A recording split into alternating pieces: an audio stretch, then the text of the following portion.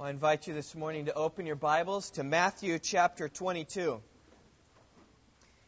In our exposition of Matthew, we have arrived at this great story of the Sadducees questioning Jesus in verses 22 through 33. And as you're turning there, I would like to relate to you what took place at the Brandon household this past Thanksgiving. Many of you know we hosted some international students over the Thanksgiving holiday, as we have done for about 4 years now. And we pick them up on Wednesday afternoon. They spend all weekend with us. And we had 2 men from China this past weekend, and it was a great time. And I would really encourage you all to think about doing that next year as an outreach, as a love to strangers, as a love to the world beyond America. To do that. If at all, I know for some of you it's practically impossible, but for many of you it could be a possibility of taking a student into your home and sharing Christmas with them. Most of these students come from distant lands, and they spend most of their time in America in a dorm. 1 year in America, oftentimes these are graduate students that go back to their main lands. And it's a perfect opportunity for you to provide them an example of a Christian home, an example of an American family. And we've always enjoyed learning from these other, students. One of our first activities, we come home, we take open an atlas. So where are you from? And they show us where they're from. And these particular students were from the Liaoning province in China, in the northeast section. And just good to talk to them about that. And we picked them up on Wednesday about, we had a potluck dinner Wednesday. We're asking them all about where they're from, what are they studying, how long they've been here, and things like that. And eventually it turned around to us. And they said, so what do you do for a living? And I said, well, I'm a pastor of a church. And one guy's eyes from China got real big. And he said, oh, so you can teach us the Bible. Talking about an open door for the gospel. I mean, this is a wonderful time. In years past, always the gospel's come up as they've seen it. But never before has it been such an open door. And so even Thursday morning, we just opened the Bible. And I asked them, I said, do you know much about the Bible? Do you know much about Christianity or some? And the one guy says, and I've shared this with some of you, he lives in a town of 1.2 million people, knows no other Christian, knows of one church in the whole town, and has just kind of been reading the Bible. And as I talked with him, you could tell he read the Bible quite a bit. He knew quite a few things. The other guy really didn't know much at all. He just, I just started reading the Bible when I come to the United States. And so really, we had to start with the creation of God and bring it to God's choosing of Abraham to build a nation for them. And the first day we studied, we looked at Acts chapter 7, Stephen's sermon. So we looked at Abraham and Isaac and Jacob and Moses, and how just a continual testimony of God was gracious and kind to Israel, but they rejected, they spurned him, they hated him. And then even when the prophets came, they spurned and they hated God. They cherished their own idols, and they cherished their own wickedness, and they hated God. And even when Jesus, their Messiah, came, what did they do? They crucified him upon the cross. And one of these men, as I went across this story, said, how sad. How sad that they were so angry and hostile to God that they would crucify Jesus, a righteous man. And as we went on weekend, we talked a lot about the Bible and talking about the role of Jesus. And they asked many questions, and I sought to answer them as best I could. One question I found very difficult to answer. Some we had in English, there was a language barrier a little bit, but if you work hard at it, you could do it. But his question was this. He said, do the Jews today, because they'd seen the Jews reject Jesus, do the Jews today believe the Bible? Do they believe the Scriptures? They believe the Old Testament? And trying to communicate this to these men, I had a hard time, because on the one hand, Jews today do. I mean, they read the Bible. If you ask them, do you believe the Bible? They say, oh, yes. They read the Bible. They study the Bible. In fact, their bar mitzvah training for their sons and their bat mitzvah for their daughters. I mean, they are in memorizing the Bible, learning to learn to read the Hebrew. In fact, much of their Bible training would put us to shame. So on the one hand, yes, they believe the Bible, but on the other hand, they don't believe the Bible. Because Jesus said, Moses, if you believe Moses, if you believe the Old Testament, you'd believe me, because he spoke of me. So there very much is this sense of the Jews that they say they believe, they read, they study, they do believe, but they have missed Jesus, who is really the crucial. And bottom line is they don't understand what they read. They don't understand what they read. And we're going to see in this text this morning, in Matthew chapter 23, of some people who didn't understand the Scriptures either. I'm talking about the Sadducees. If you look there in verse 23, it says, "On that day some Sadducees came to Jesus." Now, we don't know a lot about the Sadducees. The Sadducees were one of the religious sects in Jerusalem at the time of Jesus. There were Pharisees, of which the Scripture speaks a lot about the Pharisees, right? I mean, they're always coming to Jesus. They're always testing Jesus. They're always, against Jesus. We know a lot about the Pharisees, all right? The Sadducees is a second sect. We know a little bit about them. They come in Matthew chapter 3, coming to John the Baptist to be baptized by him. They come in Matthew chapter 16, seeking signs and wonders from Jesus. And they come right here in Matthew chapter 22. We hear about a little bit more of them from Acts chapter 23, but for the most part, the Bible doesn't speak a lot about them. And then a third sect in Judaism at the time were the Essenes. Now, the Bible is totally silent about them. But those that were in the Dead Sea Scrolls, wrote the Dead Sea Scrolls, those are the Essenes. Those are the big three, we could call them denominations, if you will, of the Jewish religion at the time. And so we come here to the Sadducees. We don't know much about them, but Matthew gives us what we do need to know. In verse 23, he says this. He says, "These Sadducees say there is no resurrection." By the way, it's easy to remember why the Sadducees believe in no resurrection, right? Because they believe in no resurrection and they believe in no hope. And see, that's why they're sad, you see. Right? You get that? So these are Sadducees. They say there is no resurrection. They believe that this life was all there is.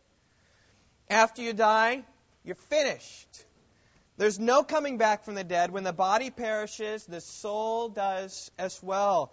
And they said there's no judgment. They said after this life, there are no rewards and no penalties. They were naturalists who didn't believe in the supernatural. And we pick up from Acts chapter 23, verse 8. We find out the Sadducees didn't believe in angels and didn't believe in spirits either. They were eminently earthly people, grounded to terra firma, who believed that all there is the here and now. And they certainly didn't believe in the resurrection. They thought it was speculation at best and folly at worst. And they come to Jesus with this question, trying to show forth how foolish the resurrection is. They say this. They question him in verse 23, saying, "Teacher." Now, they didn't have to say teacher to Jesus, but I think they were flattering him like the Pharisees did back in our previous passage several weeks ago. Flattering him, saying, "Teach us. Moses said." Now, they refer this passage, but Moses quoted from Deuteronomy chapter 25, verse 5, as to what should take place when a man dies, leaving no offspring for his wife and children, for his wife and no children. And it's typical from what else we know of the Sadducees. They placed a high emphasis upon Moses. I mean, the Pharisees, we know everything about them is they look at all the Scriptures, and then they built a big hedge around the Scriptures, the oral law. The Sadducees hated the oral law, and they weren't so sure about the prophets and the Psalms, but they trusted those to the extent that they agreed with Moses. Moses was like everything to them, and so it's appropriate for them to go back to Deuteronomy 25 to quote this passage for them. And they said this. Moses said, verse 24, "If a man dies having no children, his brother, as next of kin, shall marry his wife and raise up an offspring to his brother." In this verse, it's clear. The brother of the man whose wife died was instructed to take the widow as his wife and raise up an offspring for him. Now, you need to see the subtleties of their question here, is because they said that Moses said this such of an arrangement would raise up an offspring after him. This word raise up, if you look at the Greek text, it's exactly the same word, same root as is the word resurrection. And so in the minds of these Pharisees, they said, well, the Bible might speak about the resurrection, but what it's talking about when you talk about resurrection is not the resurrection from the dead, a body coming to life. We're talking about the fact that as your seed goes on and as your children grow up, you are living in them. That was their view of resurrection. Insofar as your children proceeded to live, you were resurrected. They didn't believe in the resurrection that Jesus spoke, of people actually raising from the dead. They said that leads to logical absurdity. And I just say here as a side note, rather than believing the Scriptures, they trusted their own logic, like many do today. We ought to trust what the Scriptures say. But they had concocted in their mind this logic about how the bodily resurrection from the dead is incongruous with a belief in Moses in the Old Testament. So they tell this story. They say, verse 25, now there were 7 brothers with us. The first married and died, and having no offspring, left his wife to his brother. So also the second and the third, down to the 7th. And last of all, the woman died. In the resurrection, therefore, whose wife of the 7 shall she be? For they all had her. Now, we don't know if this really happened. But the Sadducees posed the question as if it did happen. Look there in verse 25. There were 7 brothers with us, almost leading credence to the fact that this actually happened. I'm skeptical because this seems far-fetched. I mean, I can understand a man having 7 brothers, right? I can understand that. The 12 tribes of Israel, that's 12 brothers, 11 brothers. I can understand a family of that size. I can understand a man marrying a widow and before they had children, the man dying. I can understand that. I can understand his brother taking the widow. And I can even understand that brother dying and having the third brother take place. But I really have to question the intelligence of the 4th and the 5th and the 6th. I mean, at some point, they'd at least come to the realization that this woman is bad news. If I was one of those, I think I would go to the home and open up the spice cabinet and see if arsenic was one of her favorite spices. It's far-fetched. But you know what? The dilemma still stands. What about those who have 2 husbands? There are some of you in this room, I know, been married several times. Some of us have relatives, been married several times. I know, like my sisters. 2 of my sisters are married to men who have been married before. One of them was married to a gal, and before they had children, she died in a massive, tragic car accident. And so my sister is married to this man who's been married to someone else before. My other sister is married to a man whose wife deserted him, left him, didn't want anything to do with his Christianity. And so I think in my mind, what about my sisters in heaven? What would be the situation with that? The question still stands, and the question is a valid one, even if the 7 brothers and 7 husbands is not appropriate. Right? To whom will they be married? And I'm sure the Sadducees at this point thought they had Jesus right where they wanted him. I'm sure they had him right there. There's no way he's going to be able to answer this question. He's going to show and demonstrate how this talk about the resurrection is all foolishness and folly. Well, Jesus, as always, answers the question plainly and honestly and gets to the heart of the matter with an economy of words that's incredible. He says, verse 29, "You are mistaken." You're mistaken. You don't understand. Not understanding the Scriptures or the power of God. From this verse, I have generated my sermon title this morning, Do You Understand? My first 2 points are going to come right here from verse 29. Because these Sadducees had 2 crucial misunderstandings. They didn't understand the Scripture, and they didn't understand the power of God. So I want to ask you this morning 4 questions. The first one is this. Do you understand the teaching of Scripture? Do you understand the teaching of Scripture? The Scripture teaches the resurrection. There's no doubt about this. And Jesus really gives proof in verse 31 and 32. He says, regarding the resurrection of the dead. Now, with this phrase, again, Jesus being subtle, but he's hitting the issue exactly. I am talking about the resurrection bodily of those who have died. He's not talking about resurrection like the Sadducees would tend to believe, raising up an offspring. He's talking about resurrection of the dead. And he says, regarding that, have you not read that which was spoken to you by God, saying, I am the God of Abraham, and the God of Isaac, and the God of Jacob. He is not the God of the dead, but of the living. And with this response, Jesus demonstrates his amazing ability to handle Scripture and to discern the questions, the intent, and everything going on. Jesus could have quoted from other Old Testament passages which teach the resurrection. Psalm 16, verse 10. He could have used that passage. He could have quoted from Isaiah chapter 53, verse 10, which teaches the resurrection. He could have quoted from Daniel chapter 12, verse 2, which teaches the resurrection. He could have quoted from Isaiah chapter 26, verse 19, which teaches the resurrection. He could have quoted from Job 19, verses 25 through 27, which teaches the resurrection. He could have used the Old Testament narrative of Elisha raising up the widow's son from the dead. 2 Kings chapter 4, chapter 4, I think it is. He could have, catch this, he could have said, oh, you don't believe in the resurrection of the dead, do you? Well, let's just journey with me to Bethany.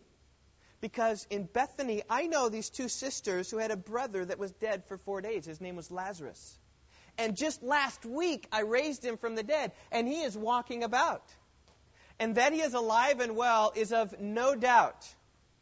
In fact, even the Pharisees, if you look in John 11, they were so worried. He's performing signs. Everybody's going to believe in him. And so they wanted to kill Jesus. And the resurrection of Lazarus from the dead really pierced their heart because they knew they were big time in trouble.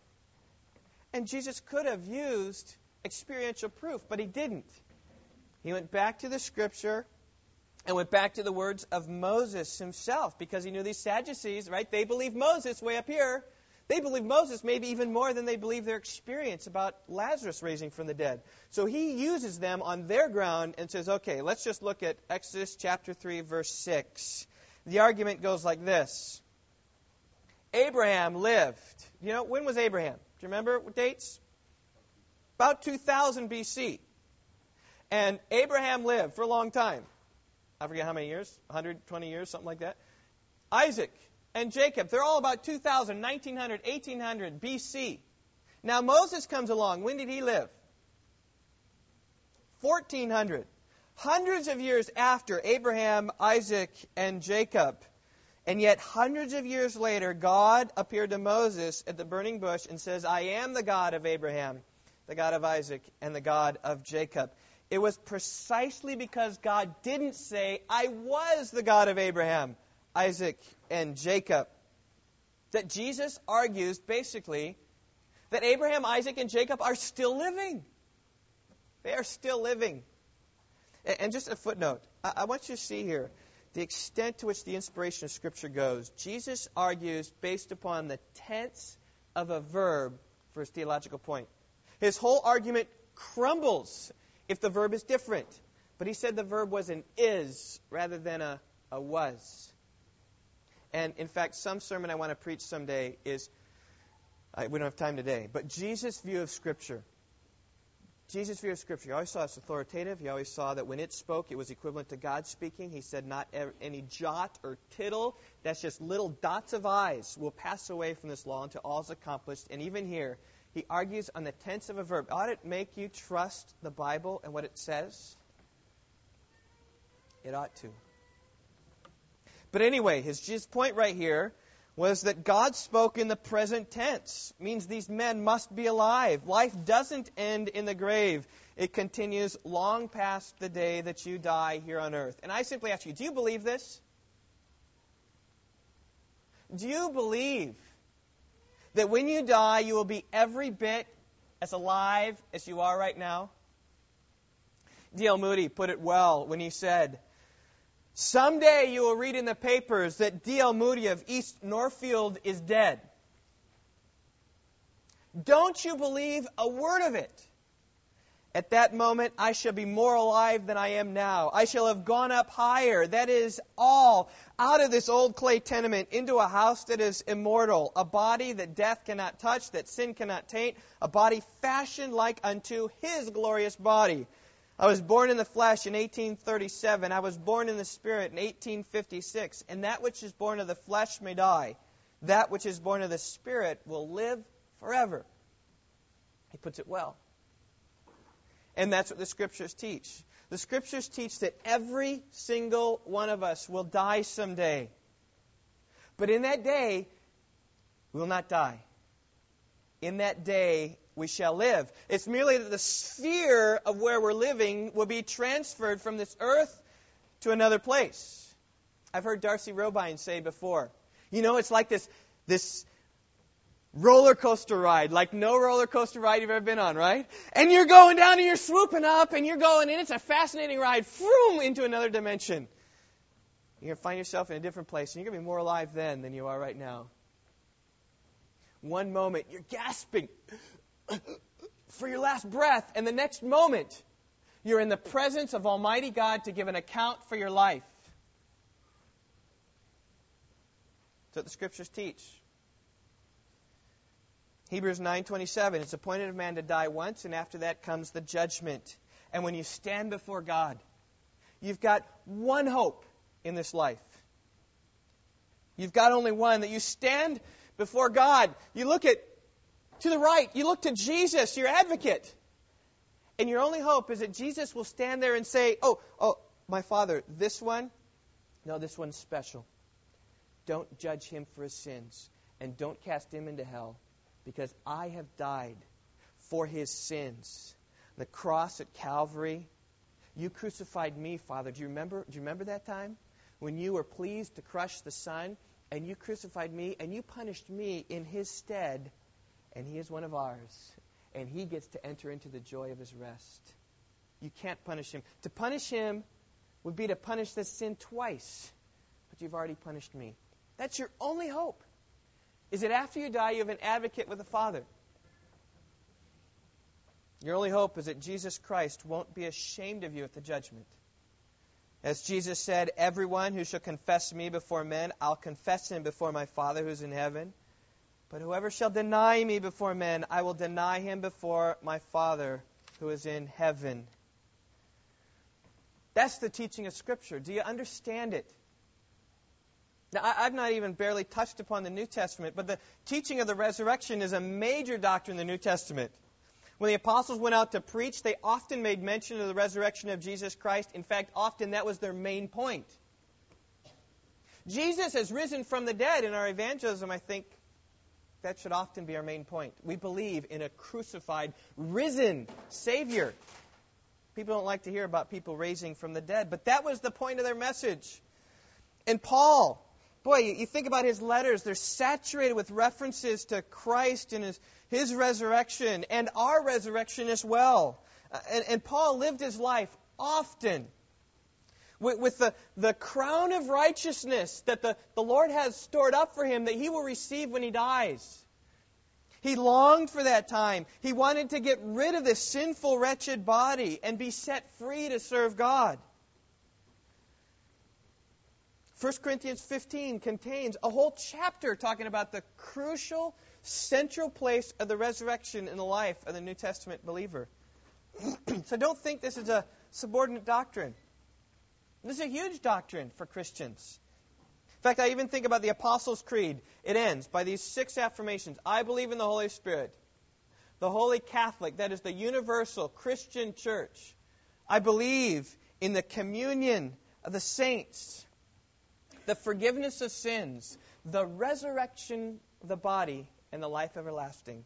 One of the crucial affirmations the early church pledged was that they believed in the resurrection of the body from the dead.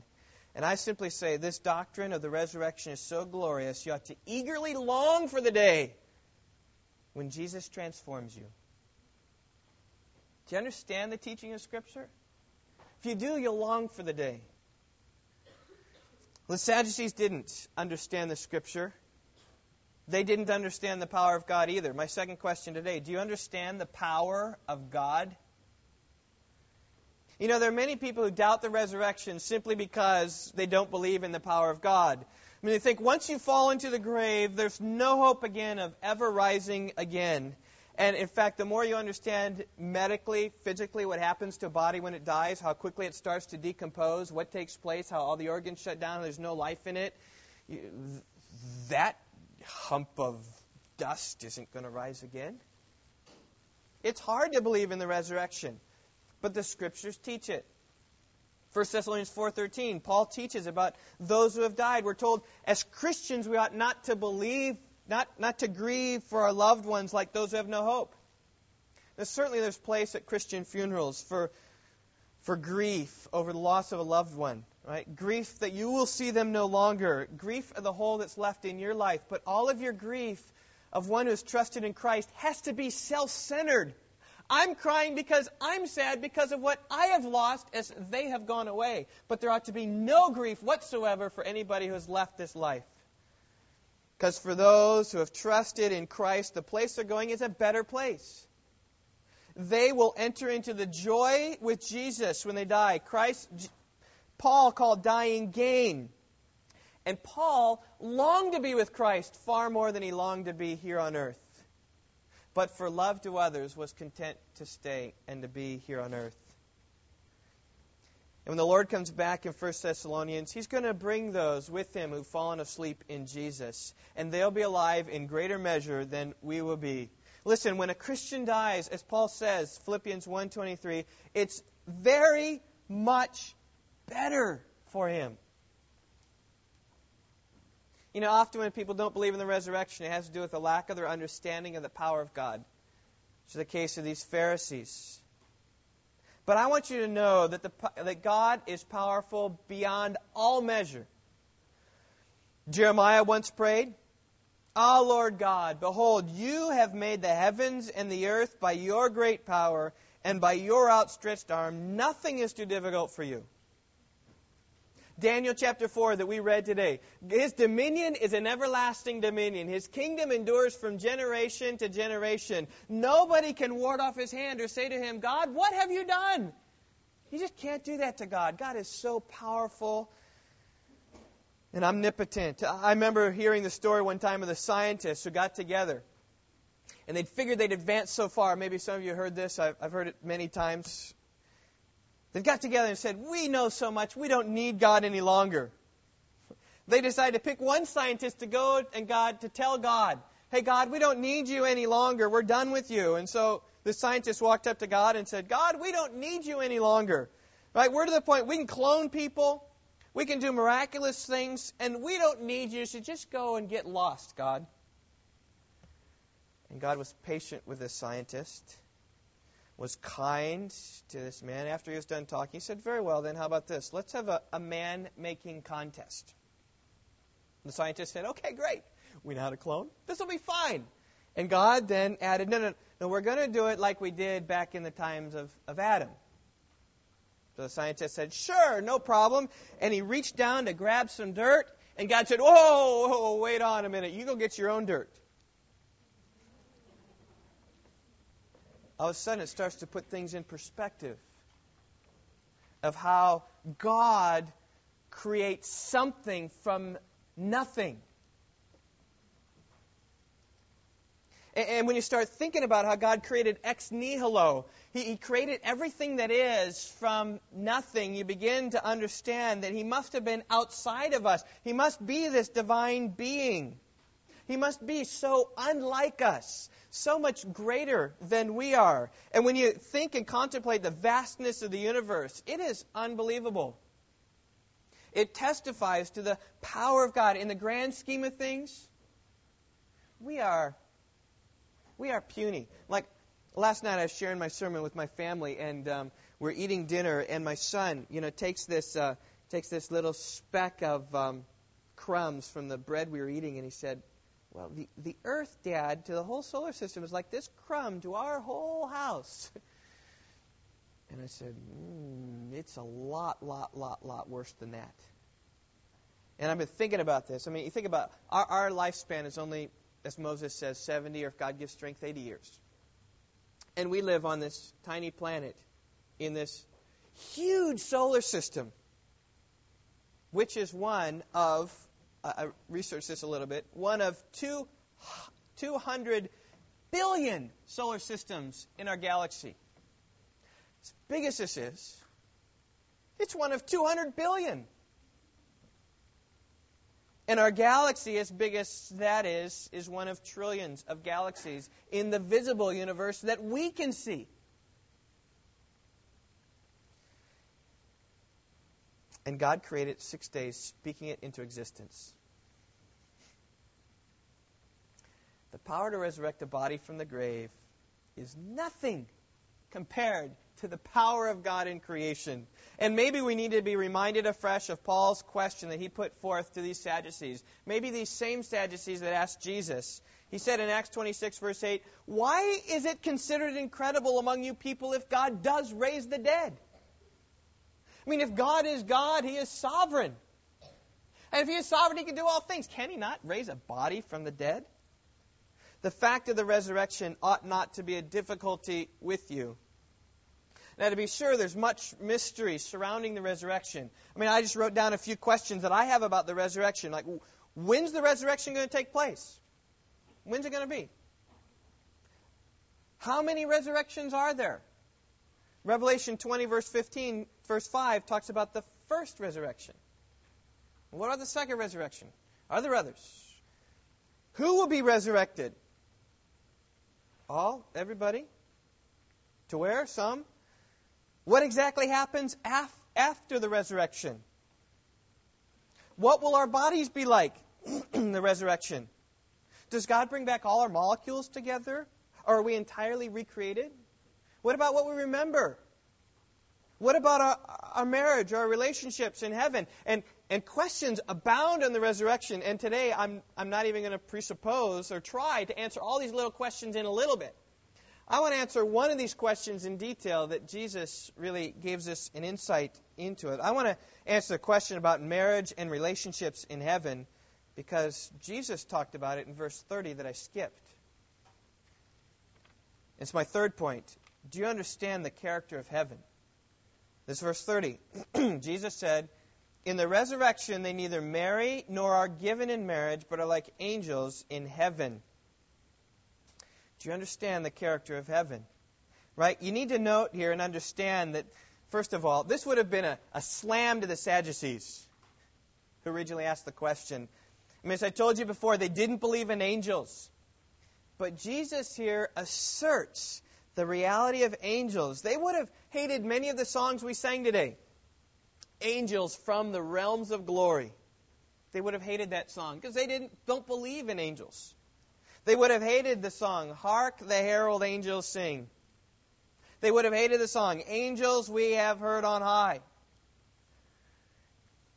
Because they didn't believe in the angels. But Jesus said here that someday we'll be like angels. Now notice, contrary to that great movie, It's a Wonderful Life, okay, we won't be angels, okay? You don't need to earn your wings. Great movie, bad theology, right? You don't need to earn your wings. We will be like angels. Now, in some ways, do you know that all of us are already like angels a bit? I mean, there's some passages in Scripture where angels come to earth and look a lot like people. In fact, in Genesis chapter 19, these angels came to Lot, and he didn't realize they were angels. In Judges chapter 13, an angel came to visit Manoah, and it says in verse 15 and 16 that Manoah did not know that he was the angel of the Lord. Didn't even know he was the angel. And the writer of the Hebrews says we ought to show hospitality to strangers. For by this some have entertained angels without knowing it. It's a good excuse, if any, to entertain some men from China. Maybe they're angels. Entertain strangers. That means taking strangers into your house. They may be angels. We don't know. We can't tell. Angels can come and live among us without actually knowing that they're angels. So we're like them. And furthermore, angels, when you look and study in the Bible, you find they have minds and can reason and think and talk. They're aware of the things that take place on earth. They have names and identities. They willingly worship and they willingly serve God. There are many similarities between us already and angels, but there are some ways in which we're not like angels. First of all, angels never die. Luke 20, verse 36. They never die. And the holy angels have never sinned. And they don't sin now, and they never, ever will sin. That's different than us. As a result, angels, the holy angels, have never needed to be redeemed. That's why in 1 Peter chapter 1, we're told the angels long to look into salvation because they long to understand God's grace because they haven't needed it, because they haven't sinned. Haven't needed it like we need it. And so to be like angels, we need to change. Our bodies need to change to be bodies that won't die. And Paul says that, 1 Corinthians 15:53. He says, this perishable will put on the imperishable. That which can die will put on that which cannot die. And the mortal will put on immortality. We will never die. Also, to be like the holy angels, we need to be sinless. And for those who believe in Christ, our bodies will be raised a spiritual body that will never sin again.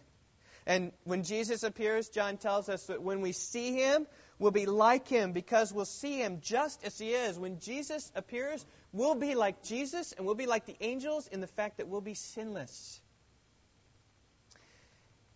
And our relationships will change. That's the crux here of verse 30. Jesus says here there's no marriage in heaven.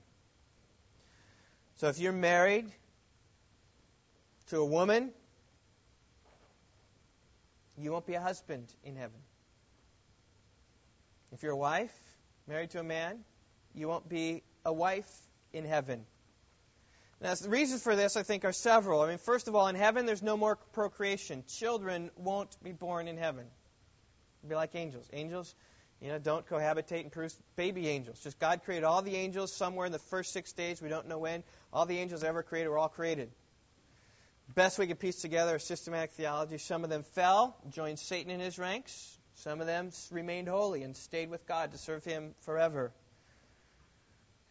And one of the purposes of marriage is to create offspring, right? Be fruitful and multiply. Genesis chapter 1. And if there's no need for that in heaven, there's no need for marriage in heaven.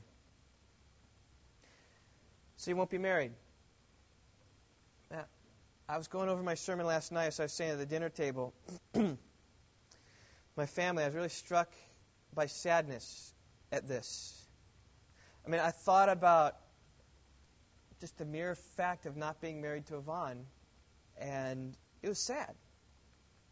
Now, sad for me. For some people, they might be saying, "Hallelujah, I am free."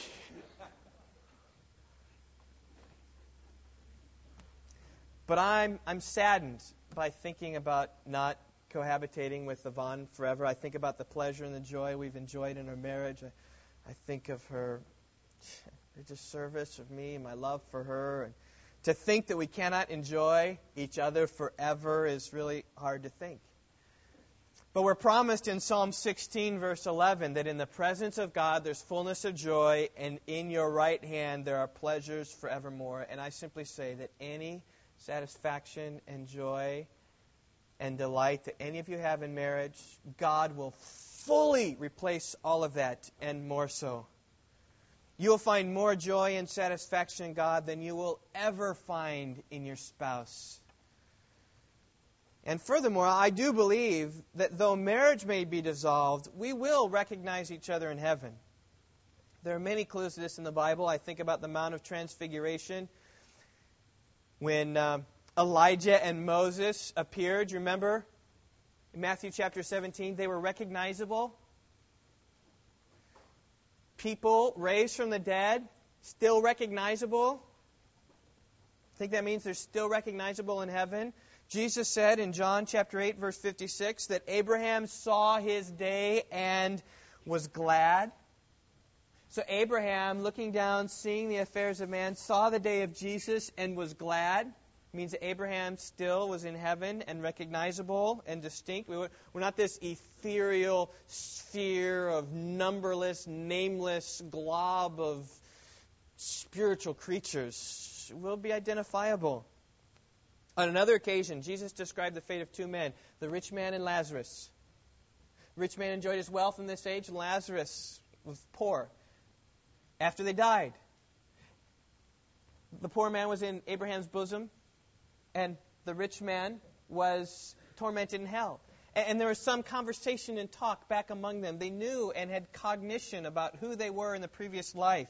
And so I think that we will recognize one another. And so for those of us who are married, I believe that we will certainly recognize our spouses. And we may be great friends with our spouses in heaven, but we will not be married. We'll not cohabitate with them like we do now. We'll be like the single folks among us. And in many ways, I think Paul's admonition of 1 Corinthians 7 applies to us, is that we'll be freed up then to figure out how we can please our Lord, rather than being encumbered by how we need to please our wife or our husband. And I think, by the way, this has great implication for your marriage.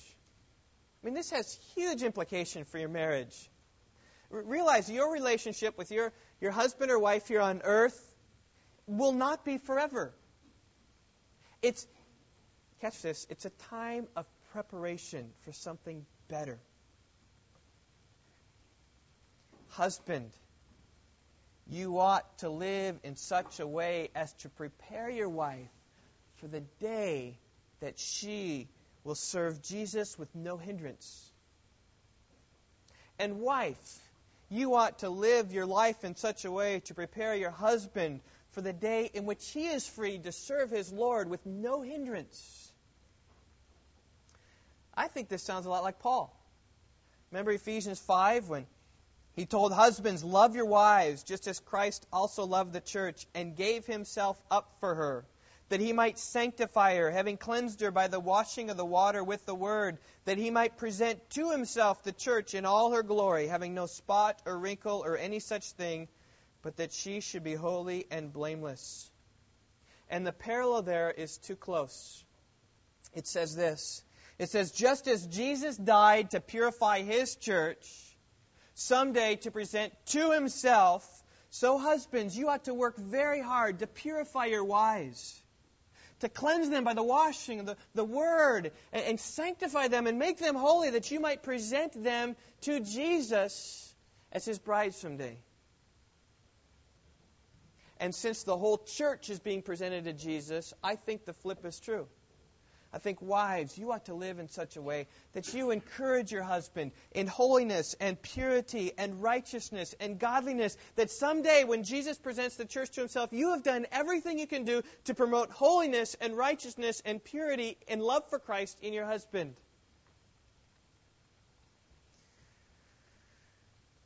So husbands, so wives, I encourage you to conduct your marriage with an eye to the future. Think of the day when you will willingly lose your spouse to the unabated service of Jesus, and foster in one another the things that will make that transition a joy for you and your spouse, because that's where you're going to find yourself forever. Think about children, right? We train our children to be adults someday. Children aren't to be children forever. We're training them to be responsible. Because children is a preparation for adulthood. And likewise, we as well. We should be training ourselves to live eternally like the angels. This life isn't the end. This life is a preparation to come. And so I think about even children. How many times have you heard people say, oh, your children, I hear it all the time, oh, your children are so young. Enjoy your children while they're young. Have you heard that before? Why? Because eventually they're going to grow up and they're going to be out from you. You're not going to have it anymore. And I just say, married folk, enjoy your marriage to the fullest while you have it. There's going to be a day when you don't have it. But it's going to be far better. So live it up now. And prepare your spouse for the future. And I think about those of us who are single. I think there's great implication here for us as well, for you as well. I mean, not being married in this age no way hinders your service to the Lord in heaven. You're not going to get to heaven and say, oh, I didn't have a spouse. I wasn't ever married. How can I serve God? No. We're going to catch up to you. And we will be like single people, those of us who are married. Free to serve our Lord in ways we can't right now. And in fact, in many ways, those who are single today are living right now in many ways the perfect existence someday you'll have in your life. Without the encumbrance of a spouse. I think about Jesus, the most perfect man that ever walked the earth. He was single. You don't need to be married to find ultimate fulfillment. Our ultimate fulfillment is found with the Lord. In that day there'll be no marriage. Do you understand the character of heaven? Will you live today with an eye to the future of thinking about that day? My last point. Do you understand the teaching of Scripture? Do you understand the power of God? Do you understand the character of heaven? And here it is. Do you understand the wisdom of Jesus? I get this point from verse 33. It said, and when the multitudes heard this, they were astonished at his teaching. I'm trying to step back a little bit from the context here. I mean, our text today is the second in a series of 3 questions that Jesus answered.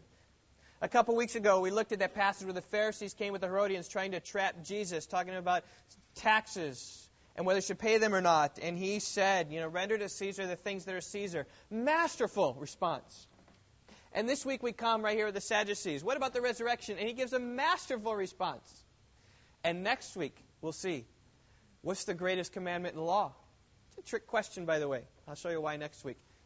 And he gives a masterful response. The wisdom of Jesus is unsurpassed. These people have been thinking and cogitating upon the most difficult theological questions they could give Jesus, and he passed it with flying colors. And by the way, notice that it wasn't a take-home exam. It was an oral exam. It wasn't even a written exam where Jesus could, let me think. I got 3 hours to finish this exam, and now let me think, and let me page through my Bible. No, instantly, he gave the correct answer right away. Also, I want you to notice the brevity of his answers.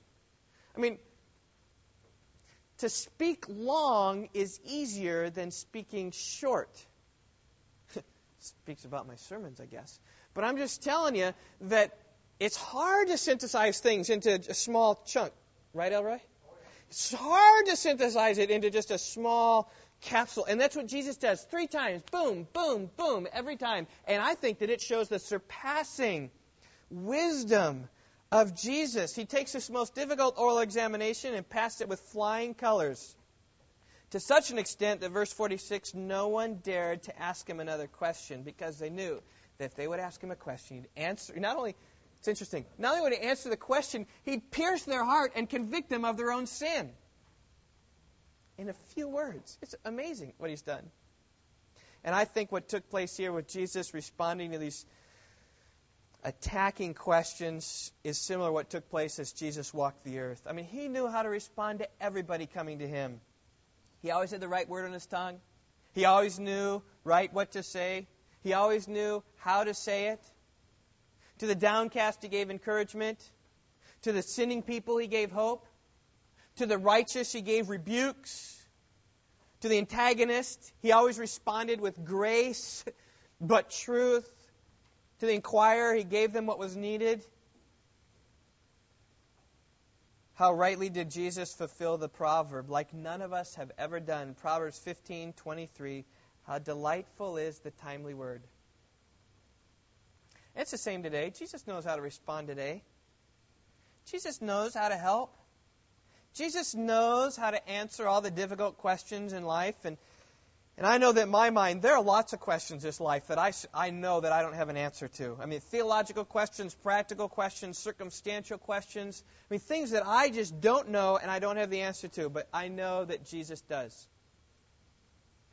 I guess many of you are no different than I am. I mean, maybe you ask about your life.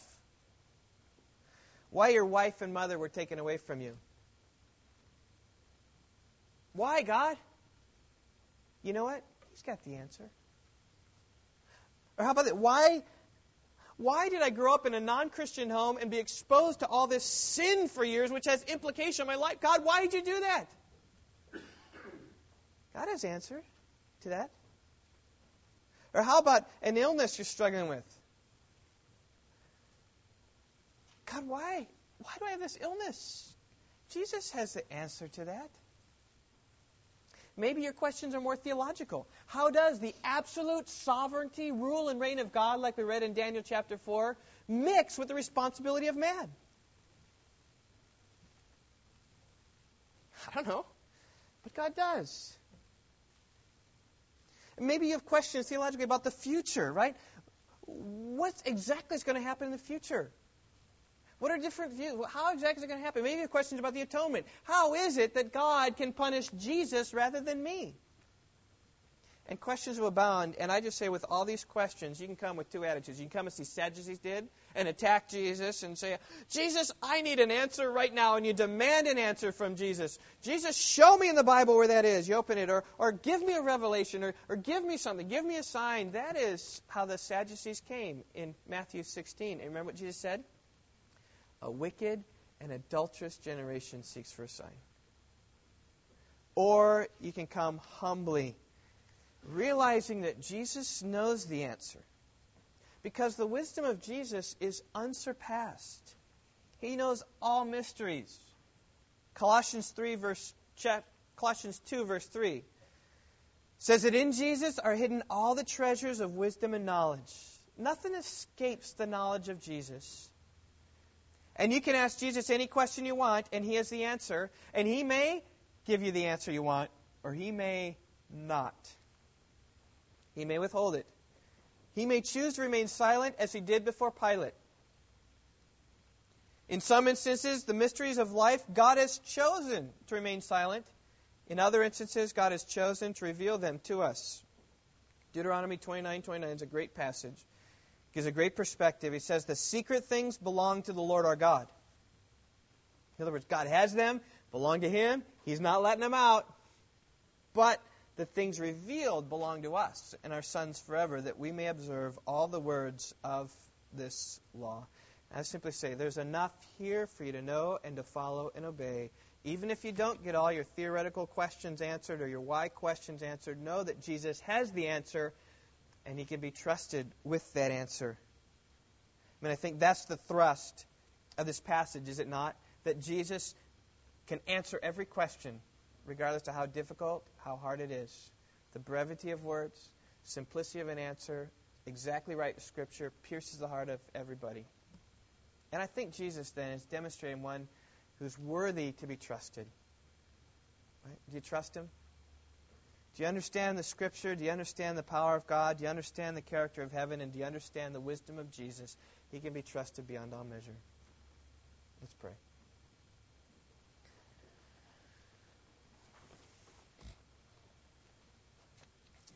Lord, I thank You for Your clear word, which